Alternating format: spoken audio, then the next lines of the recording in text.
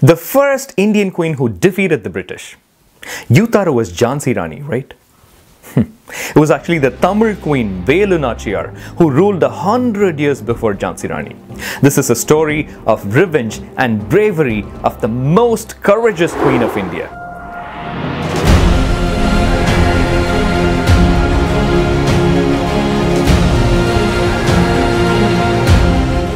Hello everyone, I'm Ungal Anban Hemant. Today we will be looking at the first Indian queen who defeated the British, Velu Nachiyar. But before we get there, don't forget to subscribe to the channel if you haven't done so yet.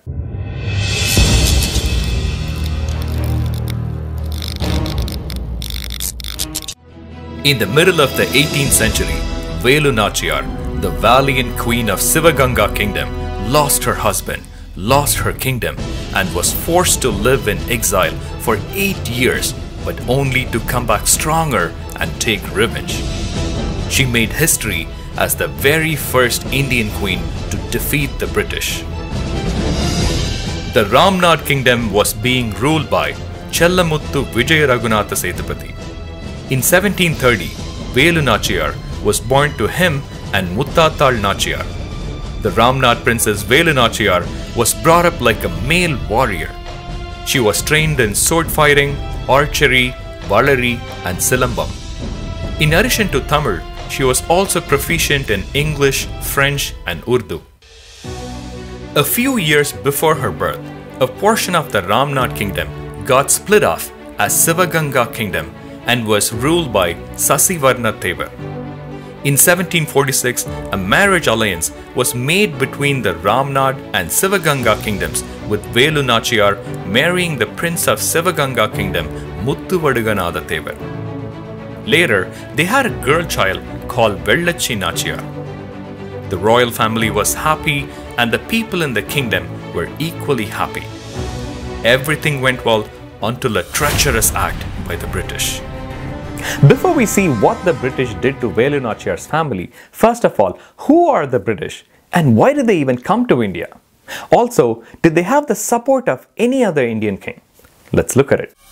The British East India Company initially set foot on Indian soil as traders, but soon started building an army and began ruling portions of India. By mid-18th century, they became even more powerful by taking advantage of the internal conflicts among the Indian kings. The British became an ally of the Nawab of Arcot, who had already captured the Madurai Nayaka Empire. But the Ramnad and Sivaganga kings refused to pay tribute to the Nawab.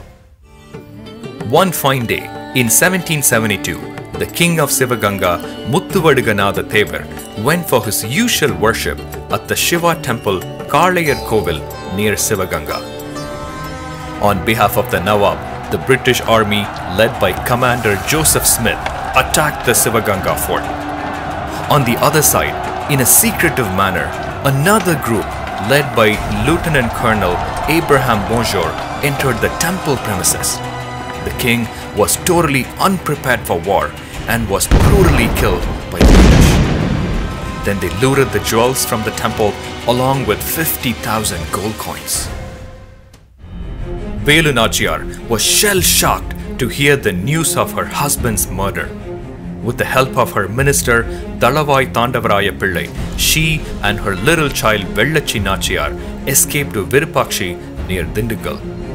The Marudhu brothers from the Sivaganga army also joined her.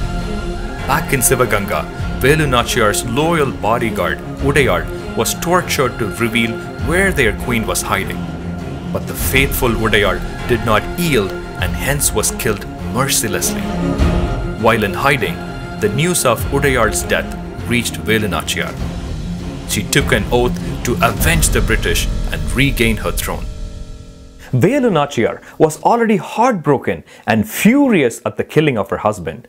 And now the killing of Udayar was like pouring fuel on the fire. She started focusing all her energy in building a new army to fight the British. In memory of the brave Udayar, she formed an all-women army called Udayar Army and started recruiting several women and trained them in warfare. Kuili was the commander of the army. Velu Nachiyar also had to constantly change her hideouts from one camp to the other amidst dense forests, where she trained her army and also continued to strategize for the war against the British. Meanwhile, the Arcot Nawab Walaja annexed Sivaganga and renamed it as Hussain Nagar.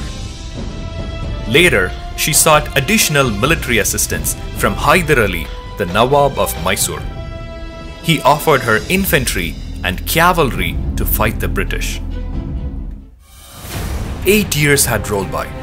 The Queen and her well-trained army were all set for the war. However, the arms and ammunition that Nachiyar's army had was still meager in comparison to what the British had. Velu Nachiyar's army had courage and a thirst for vengeance. But that alone was not enough. They did not have any siege equipment for breaking into the Sivaganga fort. However, Velu Nachiyar had a master plan. Vijayadashami was a day when women from all the neighboring villages thronged the Rajarajeshwari temple inside the premises of the Sivaganga palace. That was a day when the fort would be opened for the public. The plan was for Kuili and her Udayar army to mingle with the public and infiltrate the fort. Marudha brothers and their army, Kuili and her Udayar army, and Velu Nachiyar were all set for the day of revenge. Year 1780, the day of Vijayadashami. The Udayar army, with concealed weapons, successfully went inside the Sivaganga fort. At the perfect hour, on Kuili's command, the Udayar army started attacking the British soldiers. Then, Udayar rushed to the ammunition storehouse behind the temple and took a bucket full of ghee from the temple, poured it over her, lit herself, and jumped into the ammunition storehouse. All the ammunition stored by the British was blown up, and then Velu Nachiyar's army entered the scene. They fought valiantly, crushed the British forces, and took revenge, and Velu Nachiyar regained her kingdom. What a noble warrior Kuili was, and what a mastermind Velu Nachiyar was.